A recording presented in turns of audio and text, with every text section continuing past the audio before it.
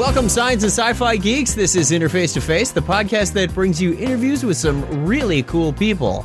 I'm Chuck Tomasi. And I'm Craig Stepp. And we are very excited to have on the show this time Jonathan Strickland from How Stuff Works. We've seen Jonathan for the last couple of years at DragonCon volunteering on the podcasting track, and we thought it would be interesting to hear about behind the scenes of a very popular website. Now, How Stuff Works is a commercial edutainment website that was founded by Marshall Brain. Is that right? That's right. Okay, with the goal of giving its target audience an insight into the way in which many things work. And Jonathan's here to tell us all about how everything works. Did you make that word up, edutainment? Who, me? Yeah. No. That was thought up by someone far more intelligent than I. Marketing. Okay. Yeah. Marketing.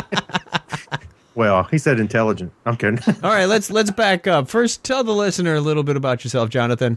Sure. All right. So I am before I came to HowStuffWorks.com, I was working in various jobs, mostly in human resources management and consulting, which is about as exciting as it sounds. I'm the son of two teachers, and my parents also have written science fiction and fantasy novels and short stories for as long as I can remember. So I grew up in that environment, and I had this interest in writing. I had an interest in technology and a real sense of curiosity and getting to the bottom of things and learning really what makes stuff tick, and not just technical stuff, but what makes people tick, what makes societies tick. And fortunately, in 2007, the opportunity arose for me to interview with HowStuffWorks.com. I had been a fan of the site for several years, and I interviewed. One of my friends was one of the staff writers here, and she did not take part in my interviews. She had to stay completely separate from that. But fortunately, I was able to impress the folks enough for them to give me a shot. So they had me write a couple of articles for them. And based upon that, they hired me on full time and became a writer there. 2008, I became a senior writer for the company, and now I am part of an editorial staff that really tries to demystify the universe. It's a sweet gig. What is your process for doing the research and figuring out what to go after and then how to go after it? Sure. Now this is a great topic. Okay, so when we get an assignment, the first step, of course, is to really look at the assignment and then think, what questions does this article need to answer? So I'll give you an example. Let's say that I'll give my first example, how Asimo works. Asimo is the robot that Honda created, the anthropomorphic robot. Right. Pretty cool robot. And that was one of my first assignments. Well, the first thing you do is you create a list of questions you think that article should be able to answer. And this is a sky's the limit sort of thing. You make that list of questions, and then the way we work in our department is we send that list to all the other writers and editors that are part of our department.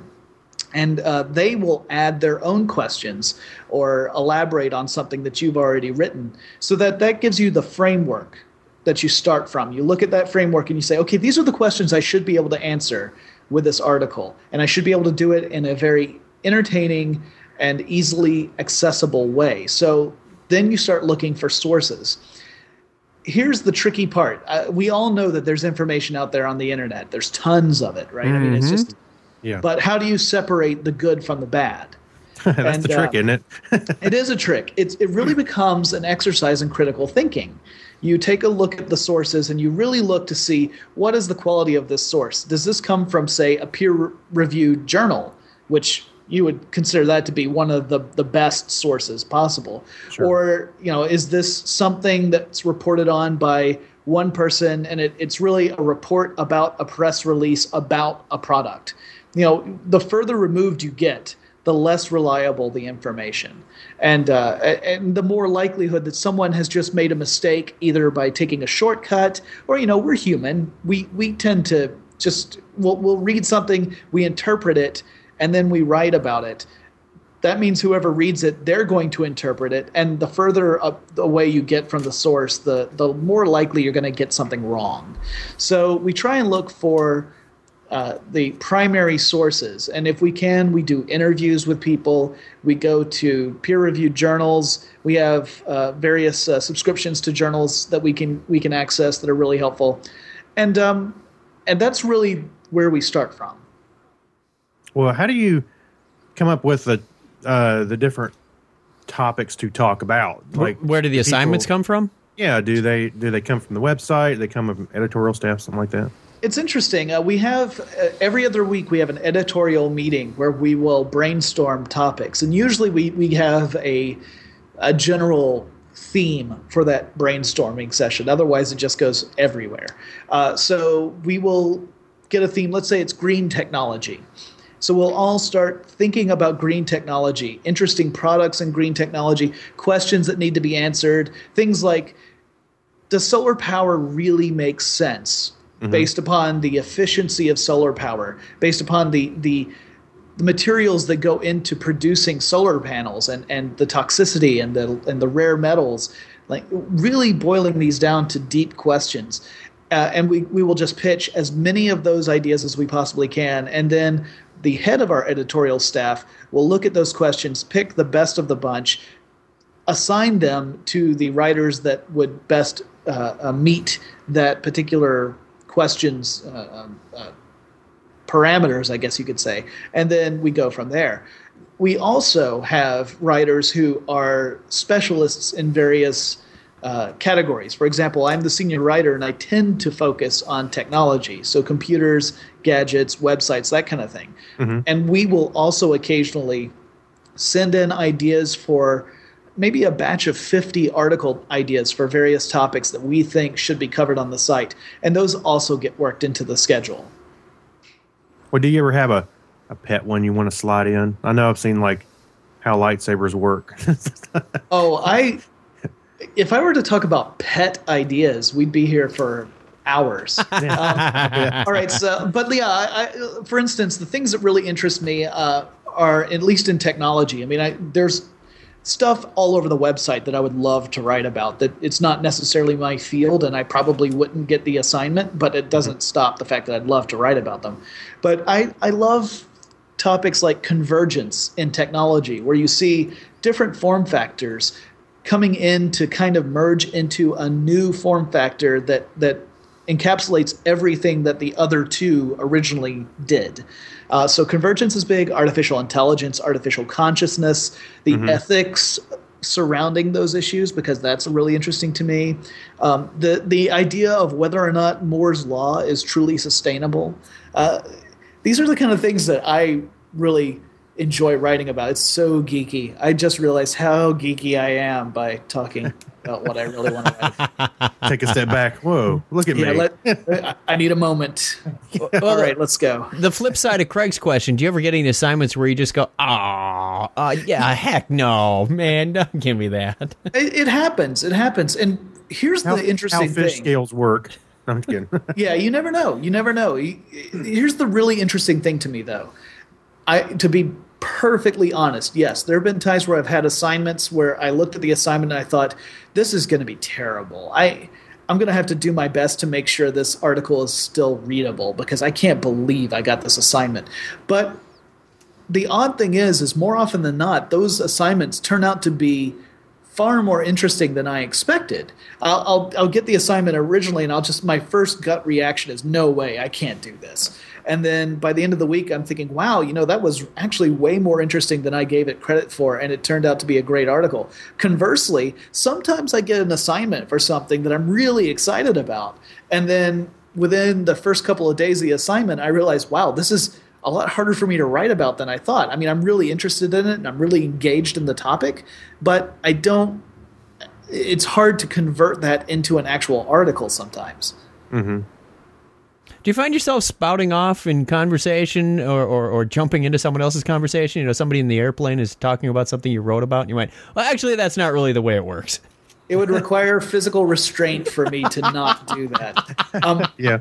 Actually, I'll tell you what. The thing that helps me in those situations more than anything else is Twitter, because now I can be passive-aggressive to the general public instead of to people on a one-to-one basis.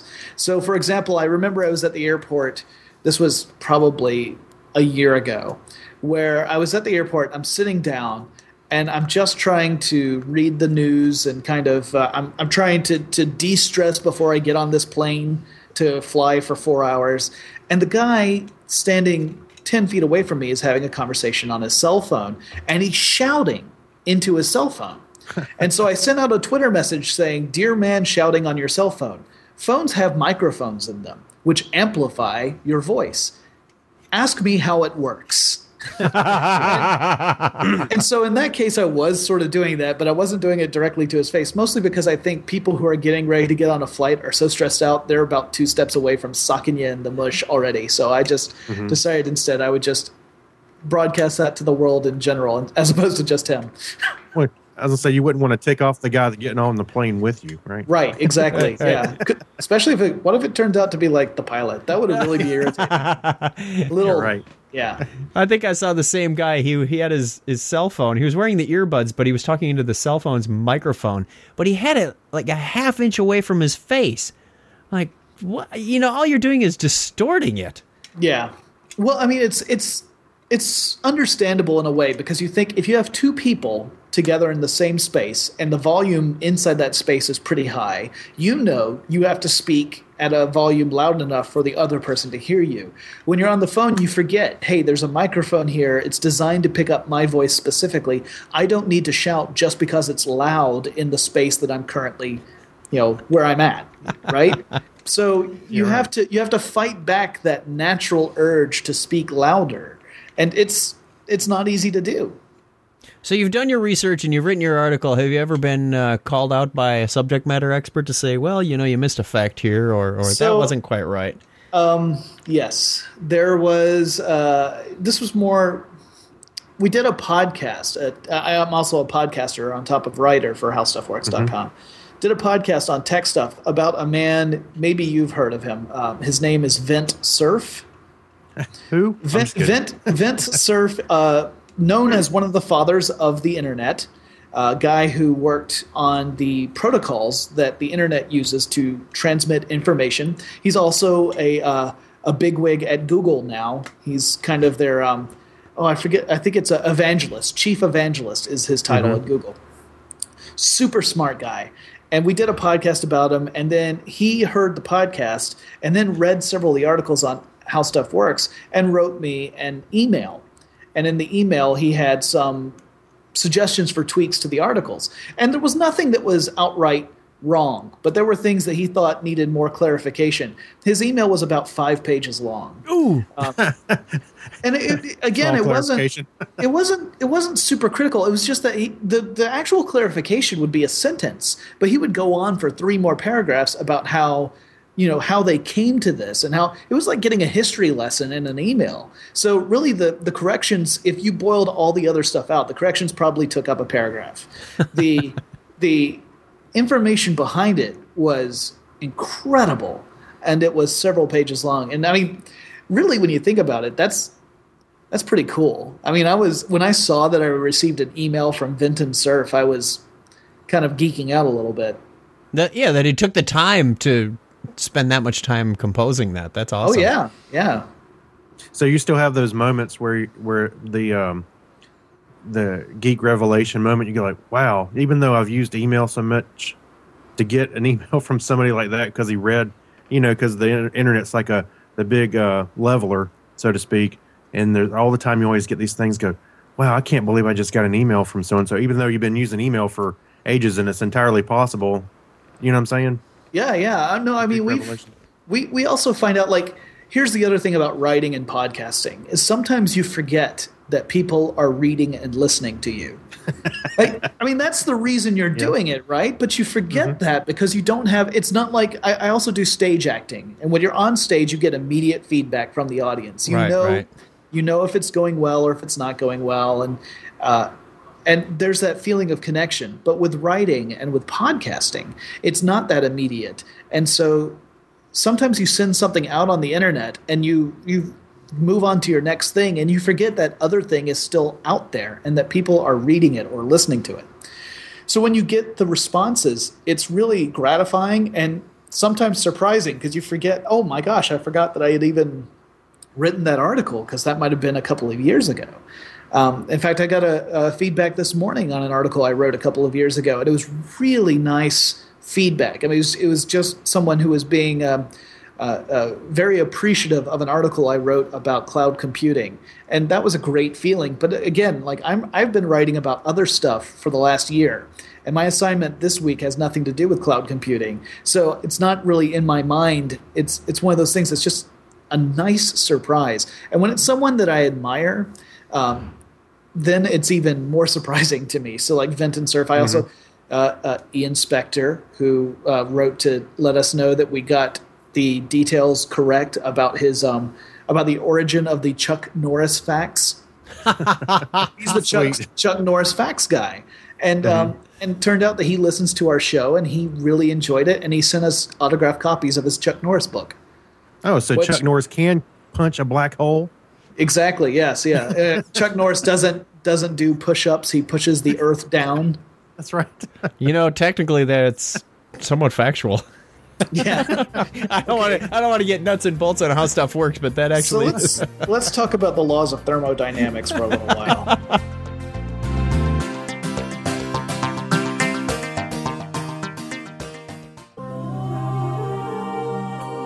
Hi, this is Edward James Olmos, Battlestar Commander Adama, and you're listening to Chuck and Craig. Don't forget, frack off.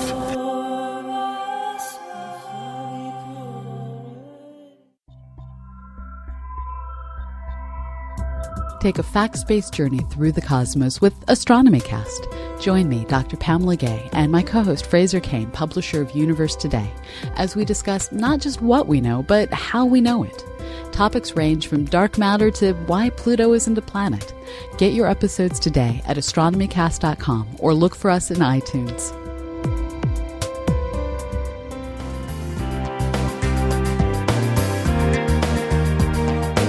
So, now I was a fan of How Stuff Works way before, Wikipedia really started getting popular and all that, and that was kind of the go-to place to go find some really cool articles on how things work, of course. Mm-hmm. What about how did Discover kind of change that when they picked y'all up? So Discovery, when they decided to acquire HowStuffWorks.com, they took an interesting approach, because I don't know if you've ever worked for a company that was involved in an acquisition. There's usually a tumultuous period where you have kind of a culture shock, where the culture of one company is either trying to merge or take over the culture of another company.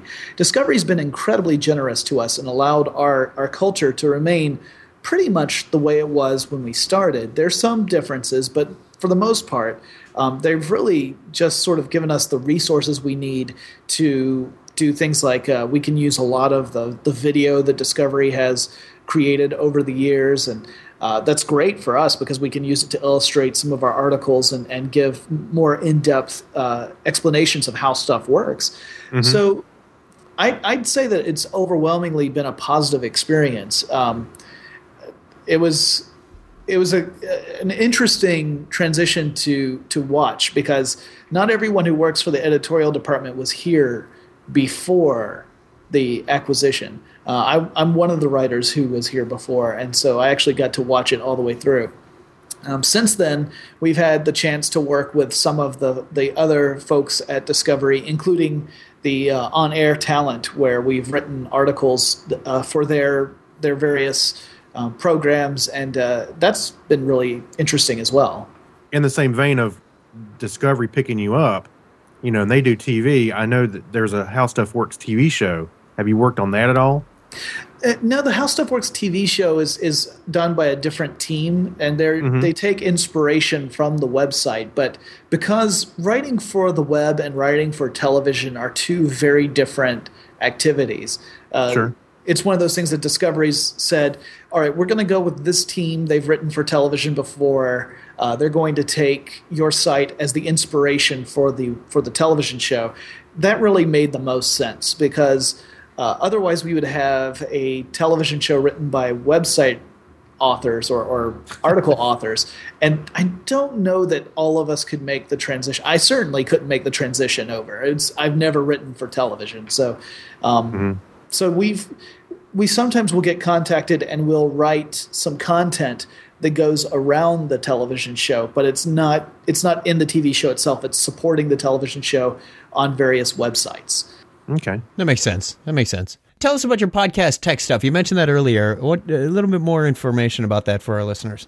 Yeah, tech stuff, man, this show has really, really evolved. When we first started podcasting, which was, I think, back in 2008, we originally had really no idea how our readers would react, if we would get an audience, if that audience would be readers or if it would be a brand new audience of listeners who maybe aren't even familiar with the website.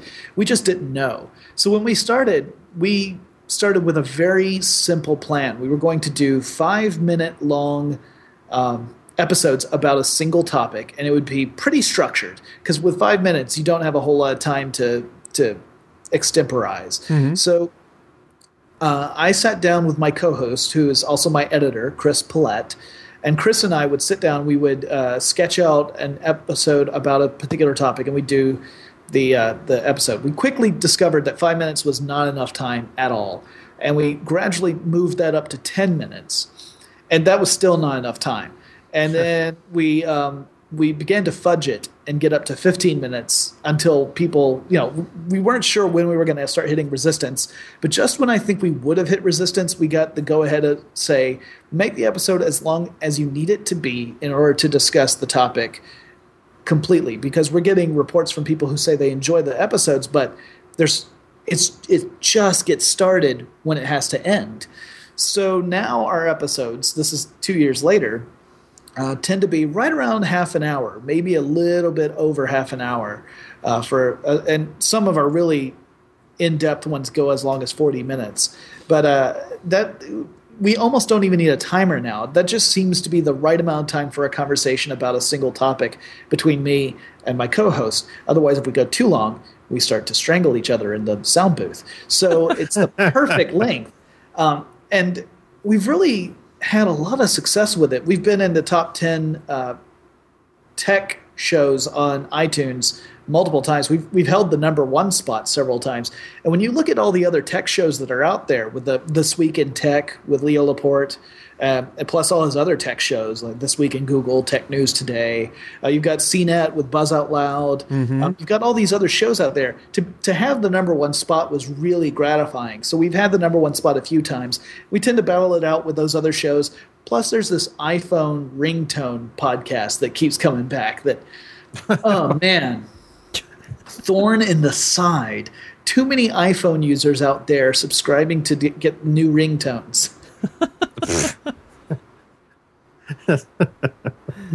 We missed our mark, Craig. I know. Yeah. What am I doing? Yeah. I was trying to do Android ringtones, but Android users are such do-it-yourselfers that it didn't matter. It's just.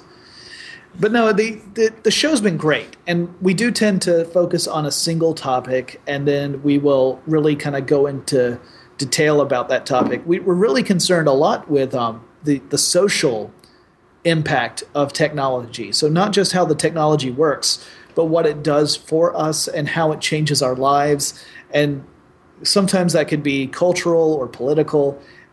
It really ends up being an interesting discussion.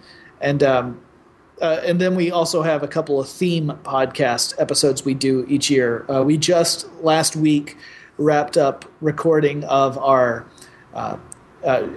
results of our 2010 predictions. Every year we do our tech predictions for the following year. Mm-hmm. Mm-hmm. This was our report card where we went through all the predictions we made for 2010 and checked them against reality to see how well we did. And All together now? I think we got a passing grade, although we both had some pretty major misses. I said that Apple was going to come out with this tablet device, but that it was going to tank.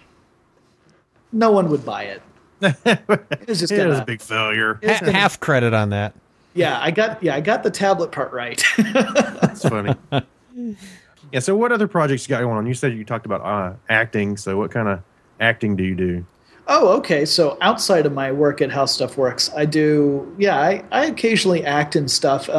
It's mainly really small things that just allow me to improvise a lot. I enjoy improv acting. So, for example, I did a Halloween-themed murder mystery show not that long ago.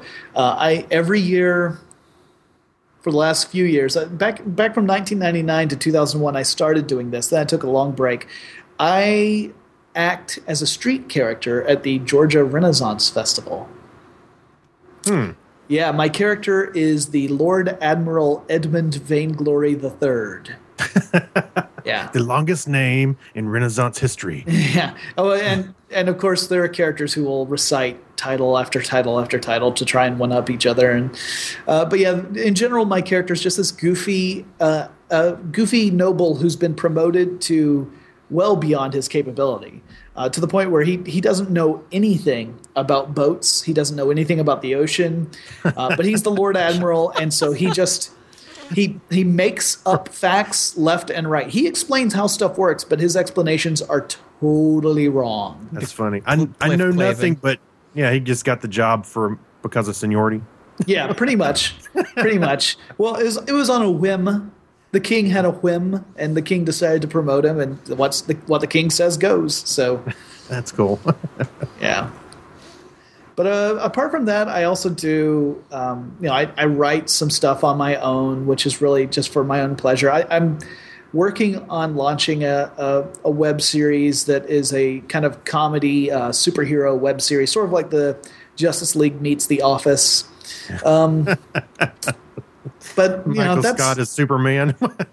Kind of, yeah. My Superman is Captain Outstanding, the Man of Destiny. That's cool. But yeah, it's very, and my main villain is Lord Destructoronimus, whose catchphrase is "Quake in fear, puny mortals." It's a fun little side project I have, which hasn't really taken off yet. I wrote some stuff for the Atlanta Radio Theater Company. I've performed with them several times as well, and I used to write for them fairly extensively. Although my day job is now so it's fantastic, but it means that I don't have a whole lot of energy to write for myself at the end of the day. Yeah. But I used to write for them pretty regularly, and that started off as a radio program for their show, and now I'm kind of converting it into a video series. So we'll see how that goes. It'll be an interesting challenge, if nothing else. Yeah, true. So let me ask you a question about your parents. You said your parents were, would you say fantasy authors? Science fiction fantasy authors, yeah. So who were they, and what did they write?